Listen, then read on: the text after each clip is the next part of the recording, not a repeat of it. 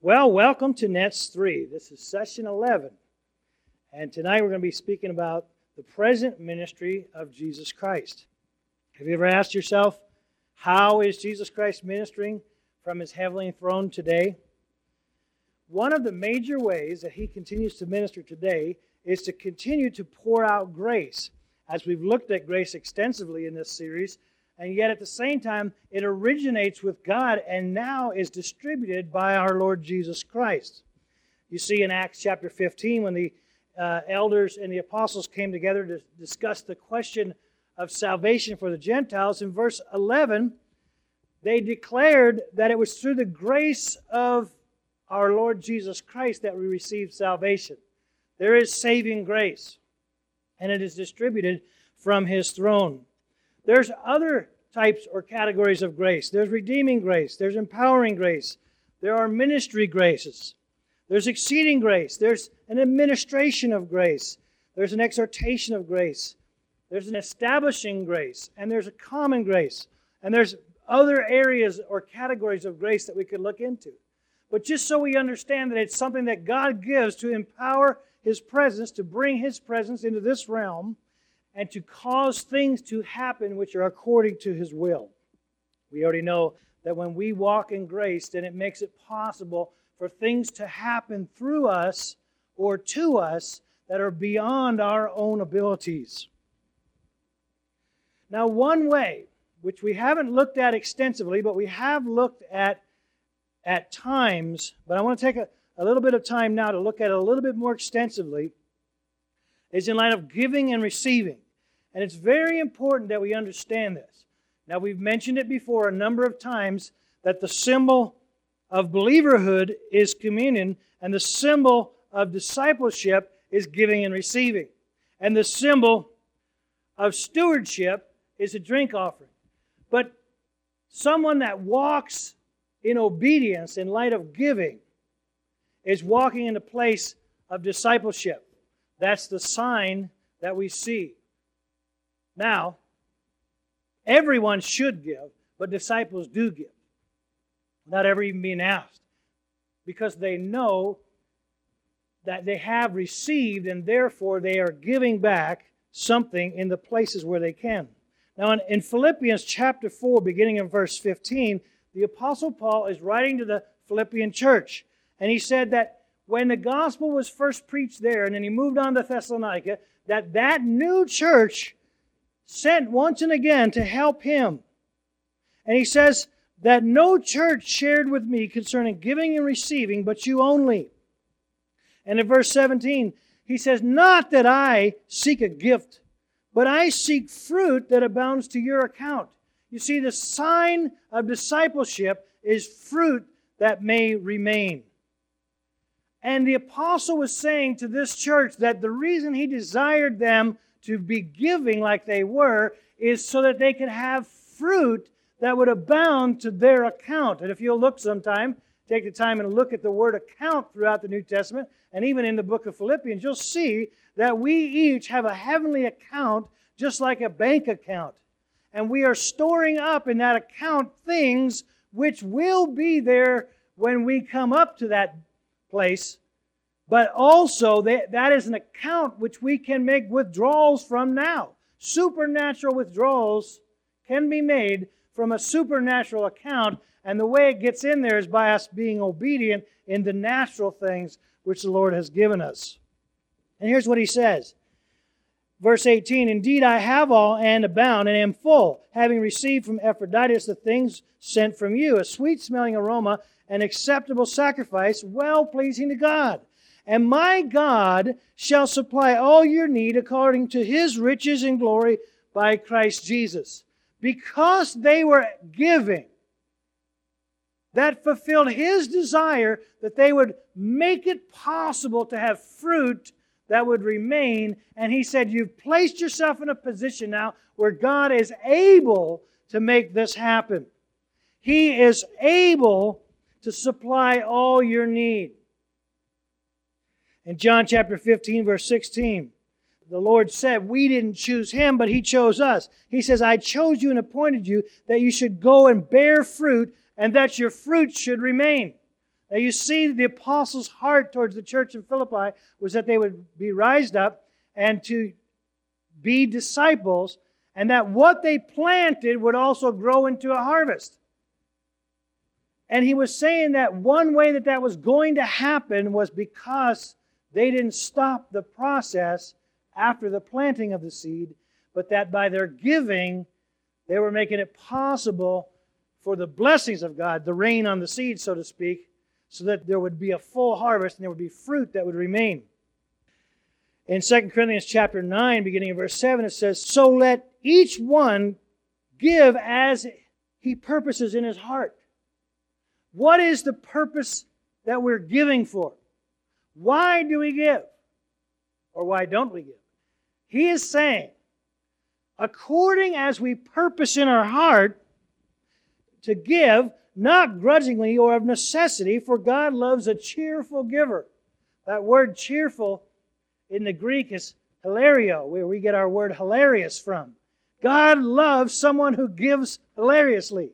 Someone who can give with the right heart, not grudgingly, not of necessity. Now, do we need to give? Of course. Do we need fruit that remains? Of course. Do we need to open up the floodgates of heaven? Of course. But we should give cheerfully, knowing that those things are going to happen, rather than give because we have to, knowing that we have to, so those things will happen. It's just a difference of attitude in our heart. And he says God loves a cheerful giver.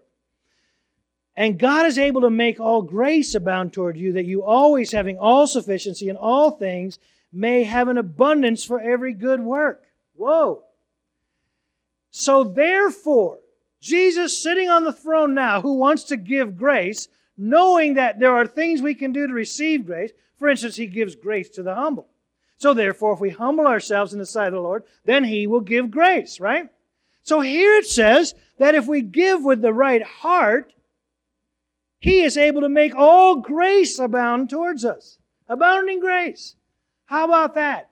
That we can have abounding grace because we gave with the right heart. And look what it says we can do. We can have all sufficiency in all things. Remember what it said in Philippians? Our God is able to supply all those things. And we have them so that we may have abundance for every good work. Grace empowers us so we can do the works of God on the earth. Our giving opens up those doors. It's one of the things that opens up those doors that brings grace to empower so that we can bring the kingdom of God upon the earth, that His kingdom can be on earth as it is in heaven. In Luke chapter 6, verse 38, the Lord Jesus gave this Orientalism. He says, "Give, and it shall be given unto you. Good measure, pressed down, shaken together, and running over, will be put into your bosom. For with the same measure that you use, it will be measured back to you." We already understand that we have to understand the words in the Bible in light of to whom they were written, in light of the culture to whom they were written. And this is an Orientalism. When it talks about pressed down, shaken together, and running over shall men give to your bosom, it's talking about the women that would go into the marketplace with either a basket or with an apron and would get a certain amount of, let's say, flour or grain, and they would pay for a certain amount, for instance, 1 bushel full. But if the person wanted to really bless them, they would put it in and fill up that bushel, but then they would press it down, and then they would put more in, and they would press it down again, and then they would put more in, and they would shake it together. So that therefore, yes, it was 1 bushel, but it was pressed down, shaken together, and running over. That's the Orientalism. That's the picture. It wasn't by weight, it was by volume. But it was pressed in, and it was shaken in till there couldn't be any more, and still running over. There wasn't room enough to receive it. That's how he said we would receive, if we would use that measure. If we're stingy, then it's going to come back just trickling. If we have a poverty mindset, then we're going to just receive a trickle of blessings from God. But if when we receive, we give, then it opens up the floodgates of heaven. Because with the same measure that you use, will it be measured back to you. According as you purpose in your heart, give, not grudgingly or of necessity. but God loves a cheerful giver. According as you purpose in your heart as a disciple and as a steward ought to be that I'm giving so I can be obedient, so I can receive grace. You give of what you have so that you can receive of what you need.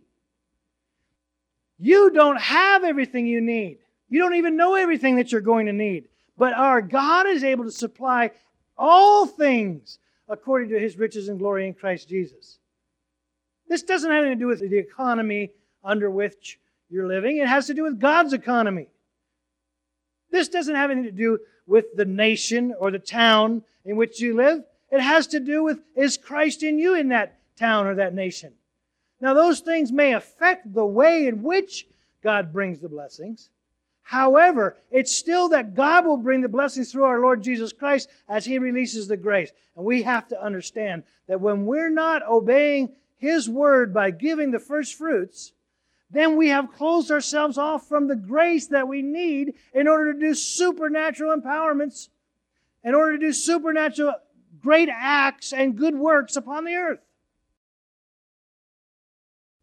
In Ephesians chapter 4, verse 28, it says, let him who stole steal no more, but rather let him labor, working with his hands what is good, that he may have something to give who has a need.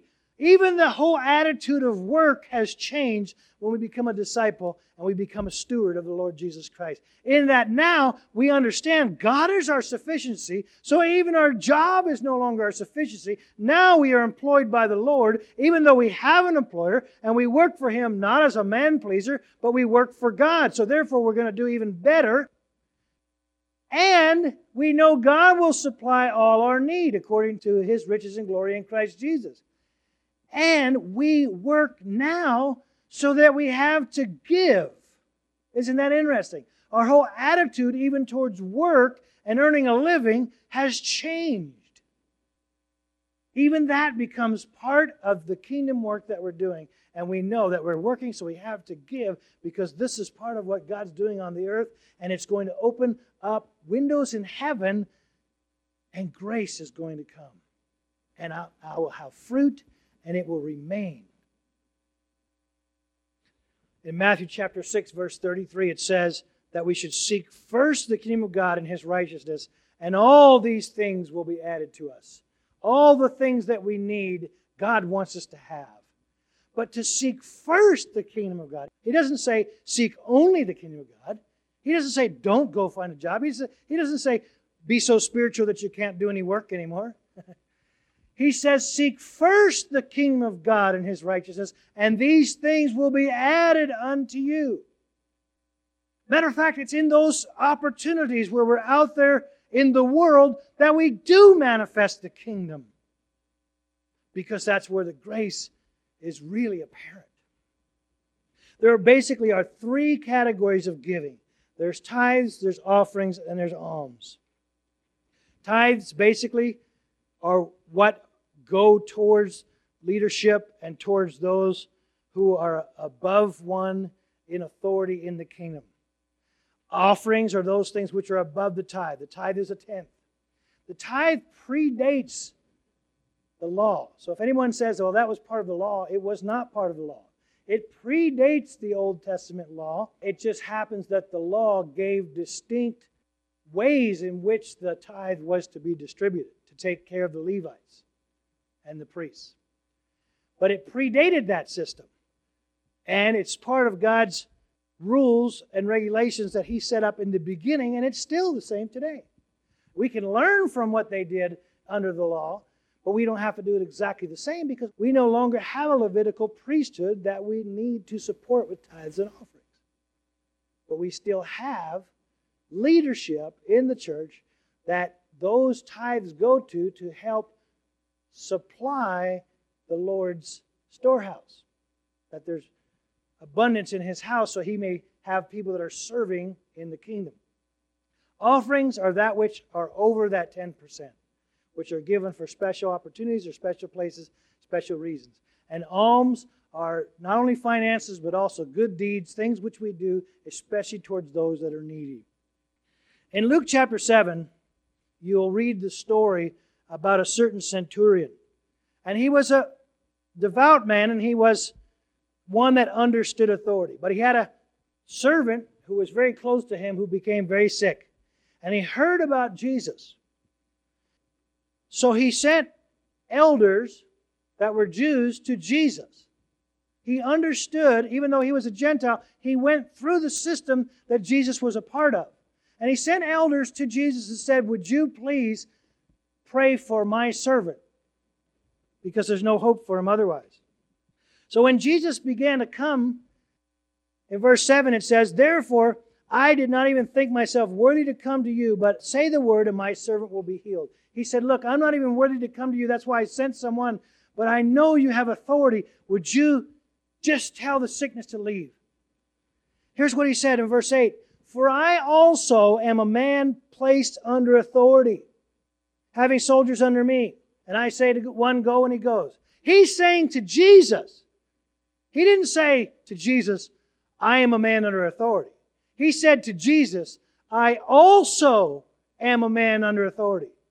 He was saying to the Son of God that I noticed that you're under authority. Now you would think that Jesus was under authority, but he was. And it was obvious to this centurion that Jesus was under authority, and that's why he could walk in authority. Jesus was under authority, and that's why he had grace to give. One of the things I think we need to understand in light of giving is that when we're under authority, it becomes more clear where the giving should go. And it makes it very simple in the New Testament. We don't have to go through all these little questions and doubts about how they did it in the Old Testament. It's very simple. If you're rebellious, you'll argue with giving because you're already arguing with authority.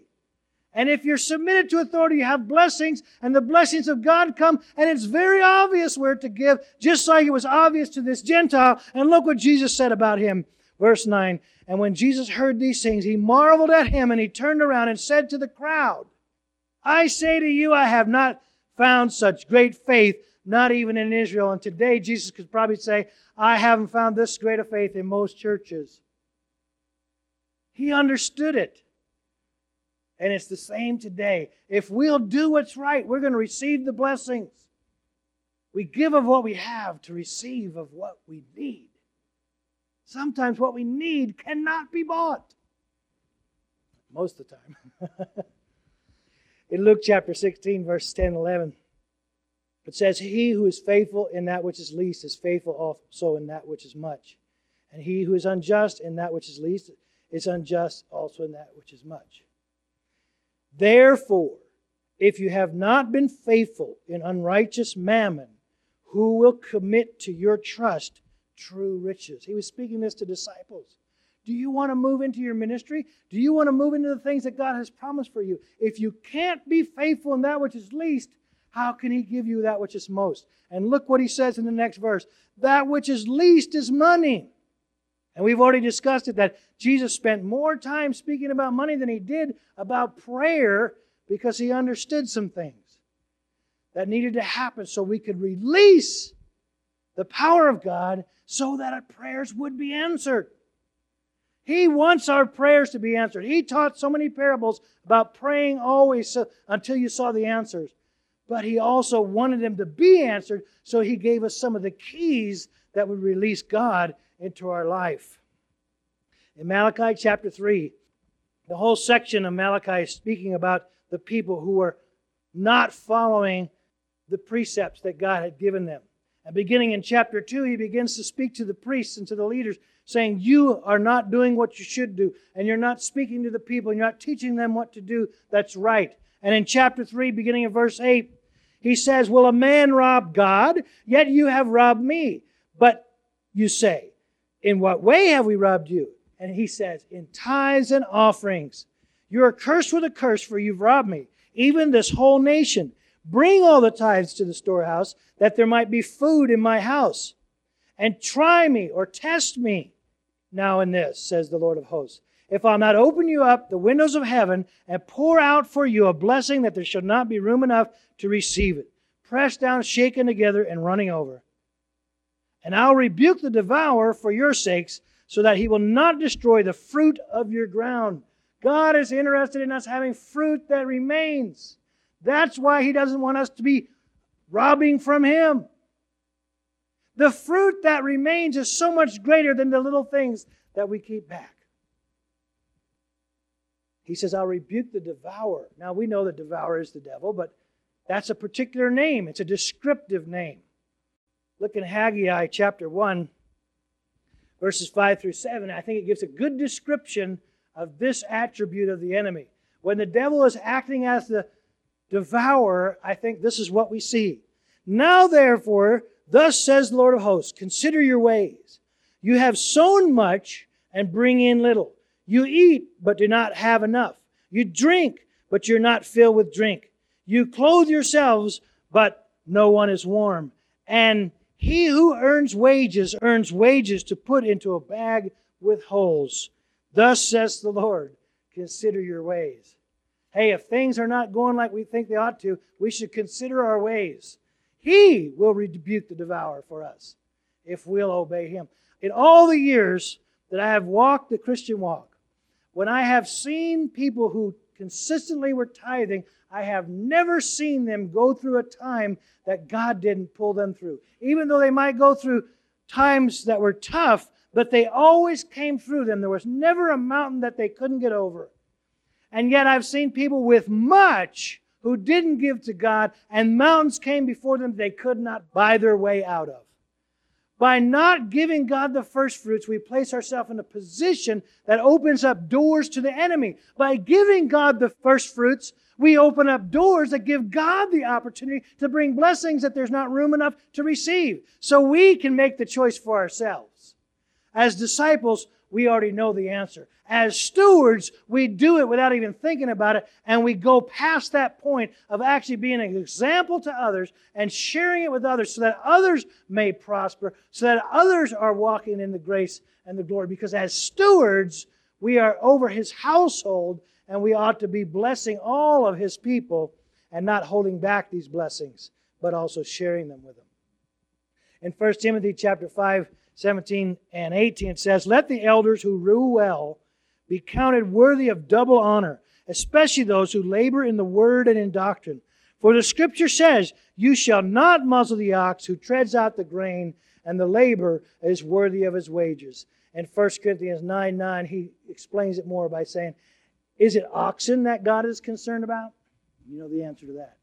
That is a parable that He's given, an analogy saying that, look, if God cares about oxen enough to put it in the law, not to muzzle the ox that are doing the work, then what about the laborers that labor in His church, that labor for His people? Amen?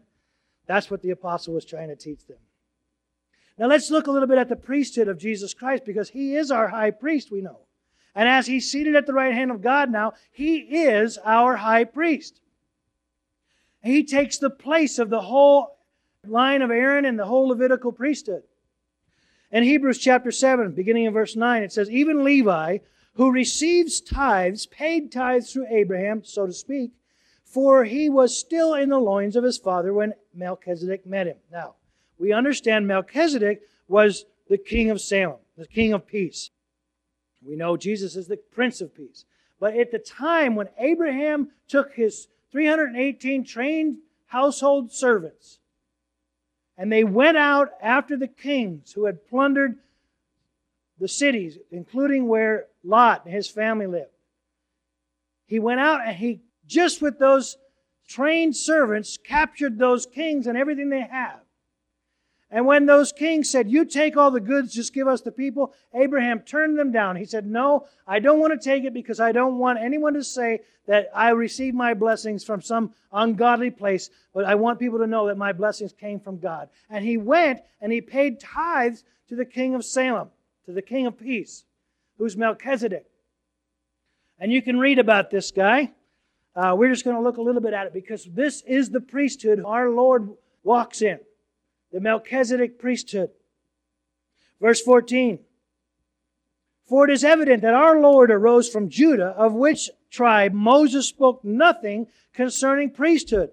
And it is yet far more evident if, in the likeness of Melchizedek, there arises another priest, who has come not according to the law of a fleshly commandment, but according to the power of an endless life. For he testified, You are a priest forever, according to the order of Melchizedek. Verse 25, but He, because He continues forever, has an unchangeable priesthood. Therefore, He is also able to save to the uttermost those who come to God through Him, since He always lives to make intercession for them. For such a high priest was fitting for us, who is holy, harmless, undefiled, separate from sinners, and has become higher than the heavenlies, who does not need daily, as those high priests, to offer up sacrifices, first for His own sins and then for the people's, for He did once and for all when He offered up Himself. Unlike that other priesthood, He didn't have to go in and cleanse Himself and then offer up a sacrifice for His own sins. So then He was actually in a place where He could be a mediator for the other people's sins. But rather, He was a lamb without spot or blemish. He was the one that was sacrificed for our sins. He was offered up once. That was enough. No longer is there a sacrifice for sin. Besides that, we can come to Him boldly, and He is the one that makes intercession. In the Old Testament, the Levitical priesthood made the intercession for the people. Now, it's Jesus Christ who makes the intercession for the people from a different priesthood as the Prince of Peace. In chapter 4, verse 14, seeing then we have a great high priest who has passed through the heavens, Jesus, the Son of God. Let us hold fast to our confession. Now, I want you to understand, if we stop at the cross, we're never going to get to this understanding. Jesus had to die, but He rose from the dead. And it's the resurrection that all history revolves around. And when He ascended up on high, He entered into a great priesthood through which He still is ministering to us today. It did not end at the cross, but a new covenant began then. A covenant which we are to begin to walk in today in greater authority than you might imagine. Jesus is our high priest, and it is an active role that He takes today towards all of us. Verse 15, for we do not have a high priest who cannot sympathize with our weaknesses, but was in all points tempted as we are, yet without sin.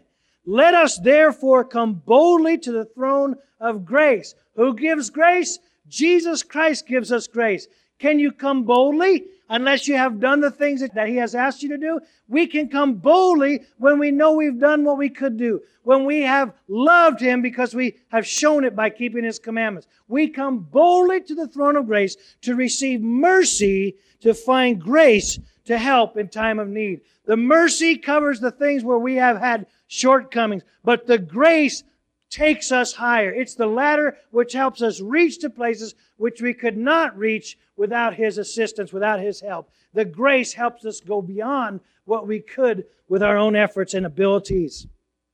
It's because He's the high priest that He sits where He can give us that grace. It's because He understands our weaknesses that He's willing to give us the mercy.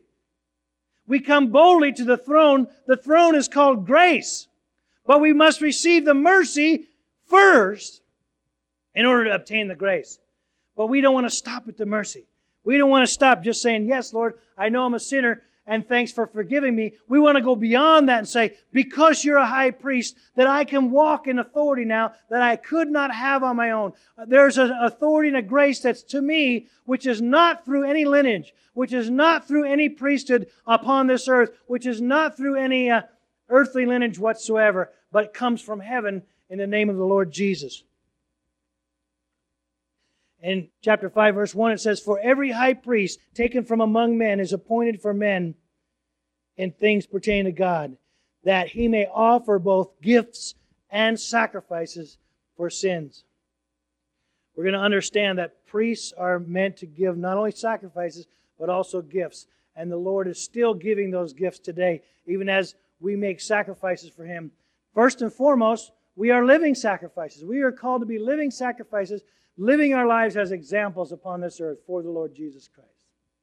But also, we're going to see that He distributes gifts still as part of His ministry, which is extremely important to the life that we live now and to understanding how to release more of His glory and to extend His kingdom in the earth. It's an attribute of the high priest. Now in Hebrews chapter 8, beginning in verse 1, it says, "Now this is the main point of the things we are saying. We have such a high priest who is seated at the right hand of the throne of the majesty in the heavens, a minister of the sanctuary and of the true tabernacle, which the Lord erected and not man. For every high priest is appointed to offer both gifts and sacrifices. Therefore, it is necessary that this one also have something to offer. For if he were on earth, he would not be a priest, since there are priests who offer the gifts according to the law." Would have to come through the Levitical priesthood. "Who serve the copy and shadow of the heavenly things, as Moses was divinely instructed when he was about to make the tabernacle. For he said, 'See that you make all things according to the pattern shown to you on the mountain.'" That pattern, which was built by the hands of men, but it was built according to the pattern. It was a type and a shadow, which we've looked at in the past. It was a type and a shadow of the heavenly things which we now have available to us. But what we have now is greater. And the former was only there so we could see and we could understand. But what we have now is greater. And it wasn't even available then, but now it is. Verse 6, "But now he has obtained a more excellent ministry, inasmuch as he is also mediator of a better covenant, which was established on better promises." Amen. And also better sacrifices, because Jesus' life was without spot, without blemish. Let's continue in Hebrews chapter 10, beginning in verse 11. "And every priest stands ministering daily and offering repeatedly the same sacrifices which can never take away sins.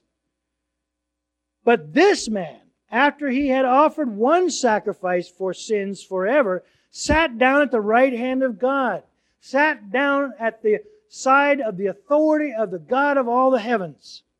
And from that time waiting till His enemies are made His footstool." Remember, we looked into that in light of God's eternal purpose, that there's a time when all the enemies will be under His feet, when everything will be complete, and the Lord will give back the kingdom to His Father.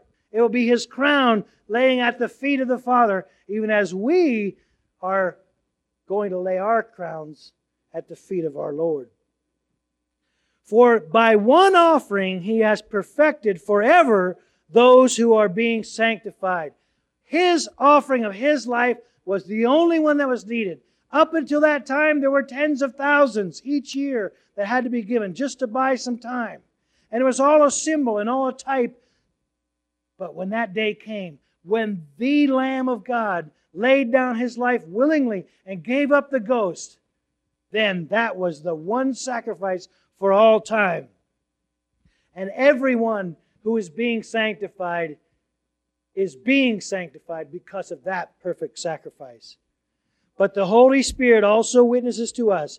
For after He had said before, 'This is the covenant that I will make with them after those days, says the Lord. I will put my laws into their hearts and in their minds, and I will write them.'"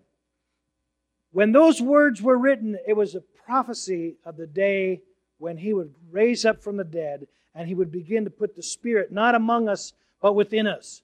And He would begin to write the laws in our heart, not on tablets of stone, but on the fleshly tables of our heart.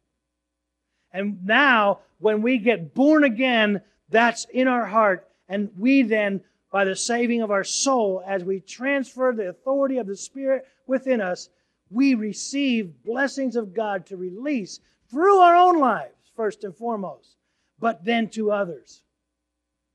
In the old tabernacle and in the old temple, there was a veil between the holiest of holies. But that veil was rent on the day that our Lord died. And now, through His Spirit, that veil is gone. We no longer have to see through that veil, but we can see Him face to face.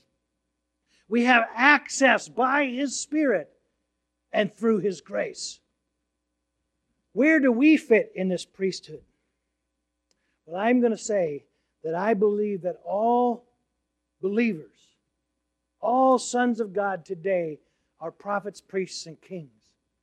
I want to explain that to you, That's in a general sense, and we're going to look at this. In Revelation chapter 1, verse 5. From Jesus Christ, the faithful witness, the firstborn from the dead, and the ruler over the kings of the earth, to Him who loved us and washed from us our sins in His own blood, and has made us kings and priests to His God and Father. To Him be glory and dominion forever. Amen. In Revelation chapter 5, verse 10. And have made us kings and priests to our God, and we shall reign on the earth. 1 Peter chapter 2, verse 5. You also, as living stones, are being built up into a spiritual house, a holy priesthood, to offer up spiritual sacrifices acceptable to God through Jesus Christ. See, priests offer sacrifices. If they're not acceptable, the priest can get in trouble. If you look in the Old Testament, when they brought profane fire, they brought an unclean sacrifice, it did not bring the blessings. Malachi, if you'll read that, they were bringing the halt and the lame and the blind. They weren't bringing the best, so therefore the windows of heaven were closed, not open, because they were not bringing what God would receive. But we are meant to bring spiritual sacrifices which are acceptable to God. In Exodus chapter 28, verse 12, it's talking about Aaron, and when he was set in as the high priest, and they set him up with the priestly garments, and they put the ephod upon him with the various stones, and each one of those stones represented one tribe of the people of God. And it says in verse 12, and you shall put the 2 stones on the shoulders of the ephod as a memorial stones for the sons of Israel. So Aaron shall bear their names before the Lord on his 2 shoulders as a memorial. When Aaron would go into the presence of God, he would carry the stones upon his shoulders, representing authority and representing government, that he would take the names of the children of Israel into the presence of God as an intercessor, so that he would be carrying them before God and their sins could be forgiven. That he was carrying in intercession the names of the people. We today are in that place. This is one of the reasons for the Reformation, the priesthood of all believers, that we don't have to go through an earthly priest, but we go through the Lord Jesus Christ, and each of us carries the names of other folks on our shoulders in a figurative sense when we go before Him in intercession, praying for forgiveness and grace, healing, or whatever it may be. We are, as the priest, going with their name upon our shoulders into our God. And therefore blessings are given. That's one of our priestly duties. Every one of us has a call to intercede.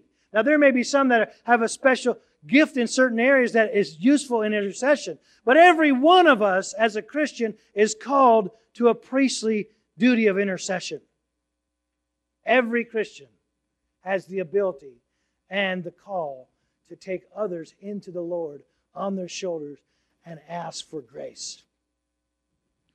A holy priesthood speaks to God on behalf of others and carries the people by name on their shoulders. In 1 Peter chapter 2, verse 9, but you are a chosen generation, a royal priesthood, a holy nation, His own special people. One translation says a peculiar people, that you may proclaim the praises of Him who called you out of darkness into His marvelous light. If you look at the context of that in verse 12, you'll see that he's talking about among the people. As a holy priest, we enter into God with the names of the people upon our shoulders. But as a royal priest, we go before the people and bring the name of our God before them. So as a holy priest, we can go before God in intercession for people. And as a royal priest, we are as a king upon the earth going before the people with the name of our God as a witness of Him upon this earth. That is not a special calling of one type of ministry, but that is a calling to every Christian as a minister. A royal priesthood speaks to others on behalf of God. Then there's the prophecy. Because I say we're prophets, priests, and kings. In 1 Corinthians chapter 14, verse 31, it says, for you all can prophesy. one by one, that all may learn and all may be encouraged, and the spirit of the prophets, meaning those that are prophesying, are subject to the prophets.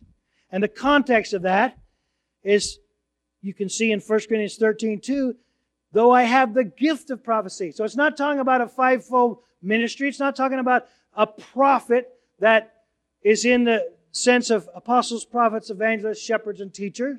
It's talking about one that prophesies, someone that has the Holy Spirit gift of prophecy, just like the Holy Spirit gift of tongues or the Holy Spirit gift of faith. It's not talking about a gift ministry, but it's talking about an empowerment of the Holy Spirit. So in that sense, we're all prophets in a broad sense that we may prophesy. Does it say all do prophesy? No, not any more than everyone is a witness for the Lord.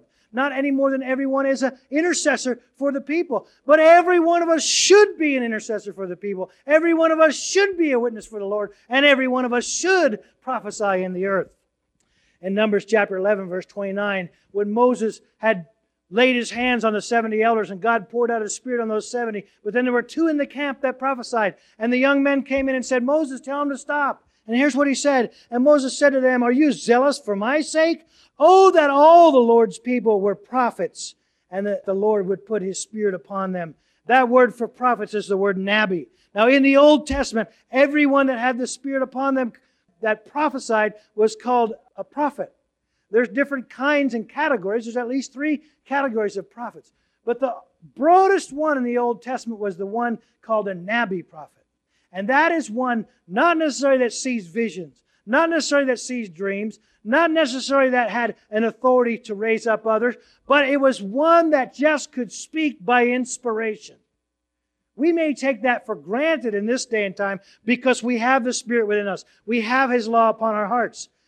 We would not take it for granted if we were before the time of the crucifixion, because before that time, anyone who had the Spirit that could speak by inspiration would have been called at least a nabi prophet. And when he said, I would to God that all God's people were nabi prophets, he said, I would to God that all God's people could prophesy by inspiration. He was pointing to a day, without probably even knowing it, when everyone could have the gift of Holy Spirit and bring a prophetic word of edification, exhortation, and comfort.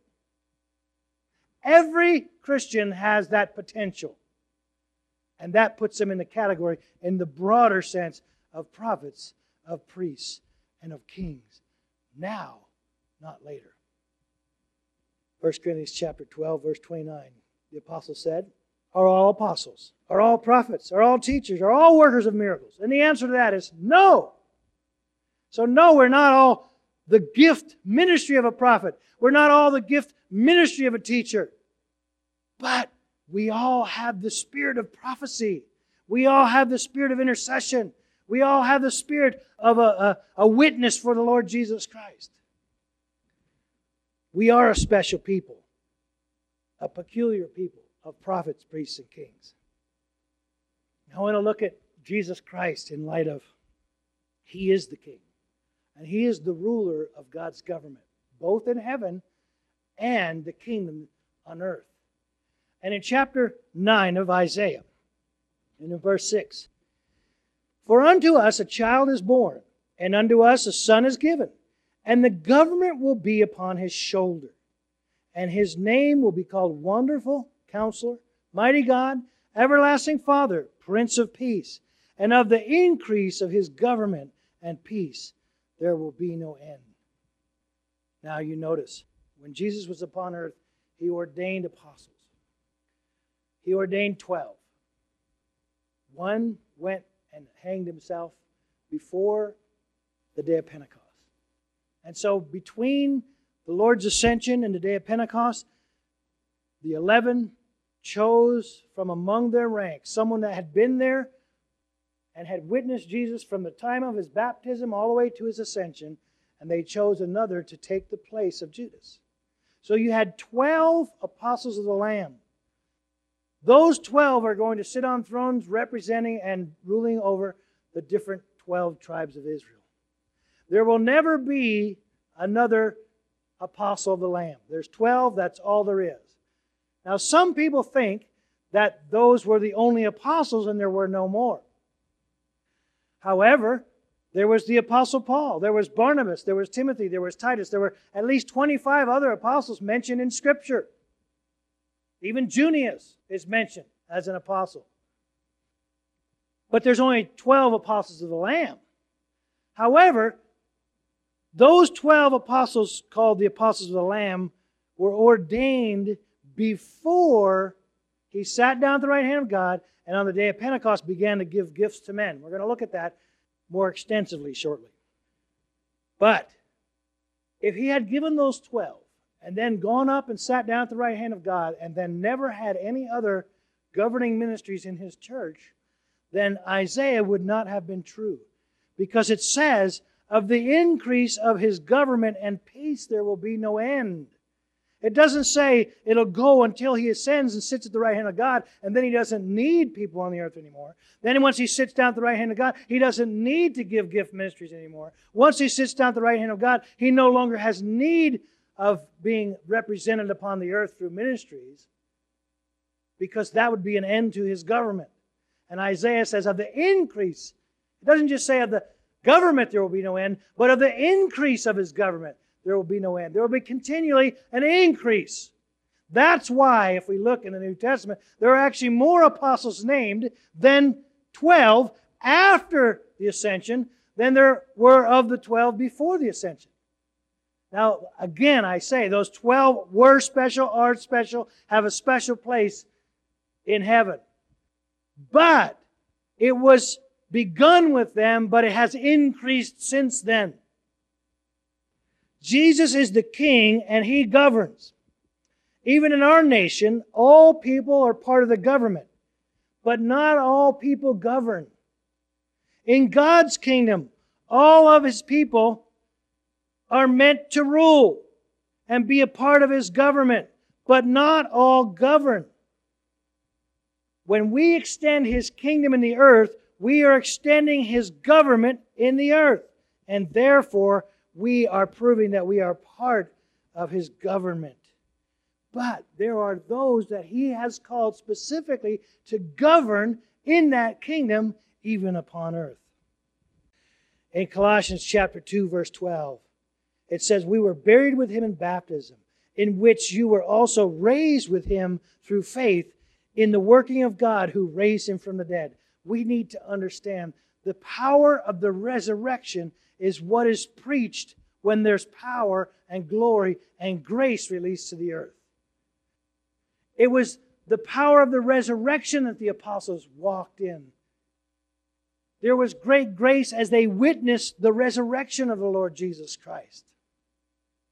We need to understand that it's because we are a resurrected people with a resurrected spirit that we can now, upon the earth, be prophets, priests, and kings, representing our Lord to the earth and representing the people to our Lord.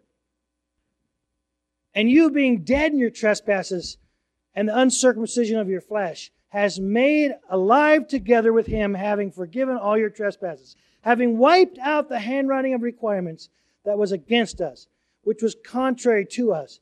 And he has taken it out of the way, having nailed it to his cross, having disarmed principalities and powers, and made a public spectacle of them, triumphing over them in it." He has already disarmed them. He has already triumphed over them, and he has already shown it forth in the heavenly realm. But he has called us as a peculiar people, as a special people, with spiritual empowerments to go out and to show forth that manifold wisdom. To show forth as the church the manifold wisdom of God unto principalities and powers. To show forth what he has accomplished. Ephesians chapter 3, verse 8. "To me, who am less than the least of all the saints, was this grace given." What grace was he speaking about? He was speaking about his ministry of an apostle.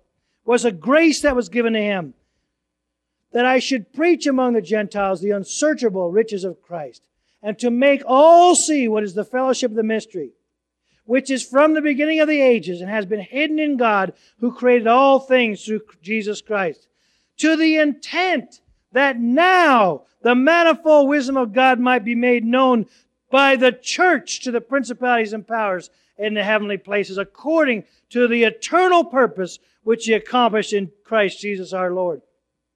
We have to understand that not one of us, but all of us are showing forth God's wisdom as we walk in obedience to Him and manifest His grace. That not only is He the priest, but He's the king. Not only does He make intercession as we bring those names to Him, but He also rules from that throne room, and He rules through us. Even as the intercession comes to Him and is released through Him, even so His rulership comes down from Him and is released through us. In verse 20 of 2 Corinthians chapter 5, it says, "Now then we are ambassadors for Christ," as we've looked at that before, that there are certain ministries that are sent as ambassadors, representing the kingdom upon earth. And then those ministries are supposed to call us to be ambassadors also, to where we would be able to represent, that every person in the kingdom could potentially represent the king upon earth. Do all of the people of God represent the king as an ambassador? Do all of them have a standard that's high enough that they appear as an ambassador to the people of this earth? No. But is it possible? Is it potentially there? Yes, it is. And He has set gifts in the church that are called to bring us to a place where we could be examples to this world and we could be a witness of our God and King. Chapter 4 of Ephesians, in verse 8. "Therefore," He says, "when He ascended on high, He led captivity captive and gave gifts unto men." What is it that a priest does? Sacrifices and gifts. As priest, He makes sacrifices of intercession. And as priest and king, He gave gifts unto men. What are these gifts? Verse 11, "And He gave some to be apostles, and some prophets, and some evangelists, and some pastors and teachers." That word pastors is the word shepherds. So He gave some to be. He didn't give one person the gift of apostle and another person the gift of prophet, and another person the gift of shepherd. I don't have a gift of this, and you don't have a gift of that. Not when it comes to these gifts. The gifts of the Holy Spirit, yes, you might have the gift of tongues. You might have the gift of prophecy. But when it comes to these 5 ascension gifts, He gave the gifts unto men. He gave some to be. These gifts are not something you have. These gifts are something you are. So if there's a calling upon your life as an apostle, then He has given your life to the people as an apostle. If there's a calling on your life as a shepherd, then He has given your life to the people as a shepherd. If there's a calling on your life to be a teacher, you are called to be a teacher to the people of God. Your life is a gift as a teacher to the people of God. If you're called as an evangelist, He has given your life as a gift of an evangelist to the people. You are the gift. The person is the gift. Obviously, they must have the empowerment. And they must grow in it. They must walk in it. But the life is the gift. And there's a purpose. They were given for the equipping or the perfecting of the saints for the work of ministry. That the people would be raised up and perfected and equipped to do the work of the prophet, the priest, and the king. That the people of God would be equipped to accomplish what they have the calling and the abilities to do. For the edifying of the body of Christ. And here's how long the Lord said we would have these ministries functioning. Till we all come in the unity of the faith and of the knowledge of the Son of God, to a perfect man, to the measure of the stature of the fullness of Christ. Now, have we reached that yet? I should say not.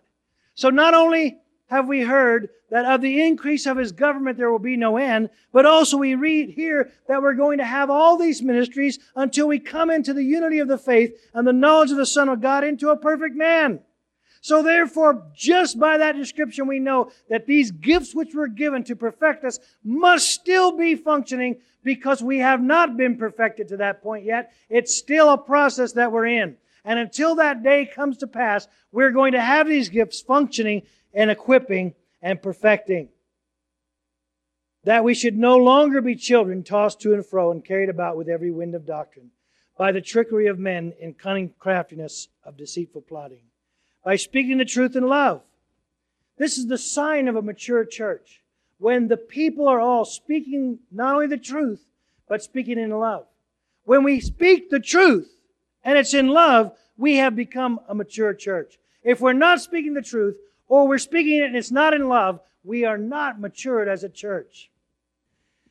But speaking the truth in love may grow up in all things unto Him who is the head, Christ, from whom the whole body joined and knit together by what every joint supplies, according to the effective working by which every part does its share, causes growth of the body for the edifying of itself in love.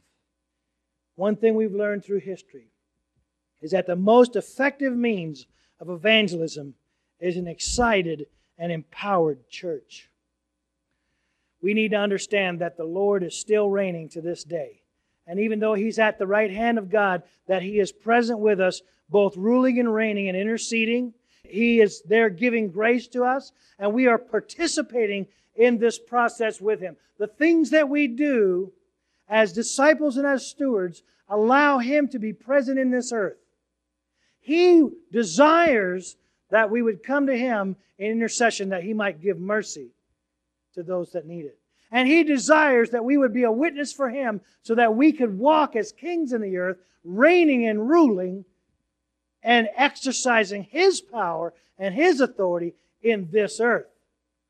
These are the things that God has given those gifts for, to raise us all up as a chosen people, as a royal priesthood, as a holy nation that could go out in grace and empowerment and in love, bringing His glory and His grace to the people. Amen.